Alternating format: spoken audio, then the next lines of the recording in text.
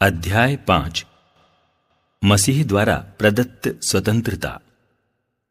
मसीह ने स्वतंत्र बने रहने के लिए ही हमें स्वतंत्र बनाया। इसलिए आप लोग दृढ़ रहें और फिर दासता के जुए में नहीं जुटें। मैं पौलुस आप लोगों से ये कहता हूं, यदि आप खतना कराएंगे तो आपको मसीह से कोई लाभ नहीं होगा। मैं खतना कराने वाले हर एक व्यक्ति से फिर कहता हूं कि उसे समस्त संहिता का पालन करना है। यदि आप अपनी धार्मिकता के लिए संहिता पर निर्भर रहना चाहते हैं तो आपने मसीह से अपना संबंध तोड़ लिया और ईश्वर की कृपा को खो दिया है। हम तो उस धार्मिकता की तीव्र अभिलाषा करते हैं जो विश्वास पर आधारित है और आत्मा द्वारा प्राप्त होती है। यदि हम ईसा मसीह से संयुक्त हैं तो न खतने का कोई महत्व है और न उसके अभाव का। महत्व विश्वास का है जो प्रेम से अनुप्रेरित है। आप लोग अच्छी प्रगति कर रहे थे। आपको किसने सत्य के मार्ग पर आगे बढ़ने से रोका? उस व्यक्ति ने जो भी तर्क दिया हो वो तर्क ईश्वर की ओर से नहीं आया जो आप लोगों को बुलाता है। याद रखें, थोड़ा सा खमीर सारे सने हुए आटे को खमीर बना देता है। मुझे प्रभु में आप लोगों पर यह भरोसा है कि आप विचलित नहीं होंगे। जो व्यक्ति आप लोगों में अशांति उत्पन्न करता है वो चाहे जो भी हो ईश्वर का दंड भोगेगा। भाइयों, यदि मैं अब तक खतने का प्रचार करता तो मुझ पर अब तक अत्याचार क्यों किया जा रहा है?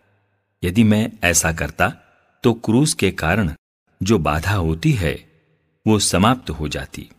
अच्छा यही होता कि जो लोग आप में अशांति उत्पन्न करते हैं वे अपने को नपुंसक बना लेते। भ्रातृ प्रेम का महत्व। भाइयों, आप जानते हैं कि आप लोग स्वतंत्र होने के लिए बुलाए गए हैं। आप सावधान रहें, नहीं तो ये स्वतंत्रता भोग विलास का कारण बन जाएगी। आप लोग प्रेम से एक दूसरे की सेवा करें, क्योंकि एक ही आज्ञा में समस्त संहिता निहित है और वो ये है, अपने पड़ोसी को अपने समान प्यार करो।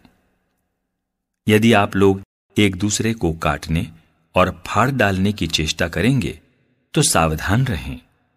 कहीं ऐसा न हो कि आप एक दूसरे का सर्वनाश करें। आत्मा और शरीर एक दूसरे के विरोधी हैं। मैं ये कहना चाहता हूं, आप लोग आत्मा की प्रेरणा के अनुसार चलेंगे तो शरीर की वासनाओं को तृप्त नहीं करेंगे। शरीर तो आत्मा के विरुद्ध इच्छा करता है और आत्मा शरीर के विरुद्ध।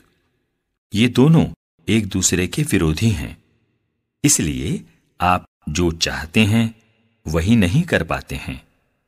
यदि आप आत्मा की प्रेरणा के अनुसार चलते हैं तो संहिता के अधीन नहीं है।